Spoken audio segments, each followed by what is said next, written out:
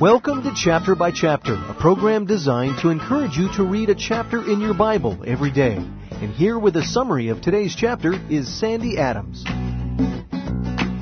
We are currently living in the day of man. Man is having his say and way on planet Earth. But the day is coming when man will be shut up and God will speak. The day of the Lord is a period of judgment when the Lord will end man's revolt and establish His kingdom. In 1 Thessalonians chapter 5, we're told that the day of the Lord will begin as a thief in the night. The rapture will be a shocking, stunning event to those not expecting it, but believers should be ready. No man knows the day or the hour the Lord will return, but we are not ignorant of the times and seasons. Paul closes his letter by instructing the Thessalonians to respect their leaders in the Lord. Nothing breaks a pastor's heart quicker than bickering among the people.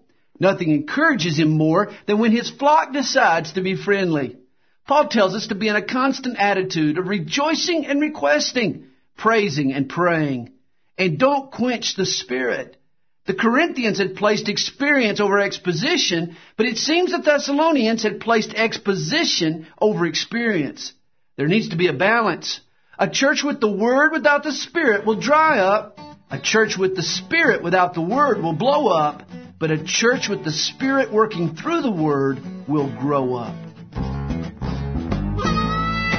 Chapter by Chapter is the radio ministry of Calvary Chapel, Stone Mountain, Georgia, and its pastor, Sandy Adams. If you would like a cassette of a complete study of today's chapter, contact us toll-free at 8777-BY-CHAP. That's 8777-BY-CHAP. Or on the web, where you can listen again to today's chapter at calvarychapelstonemountain.com. Thanks for listening.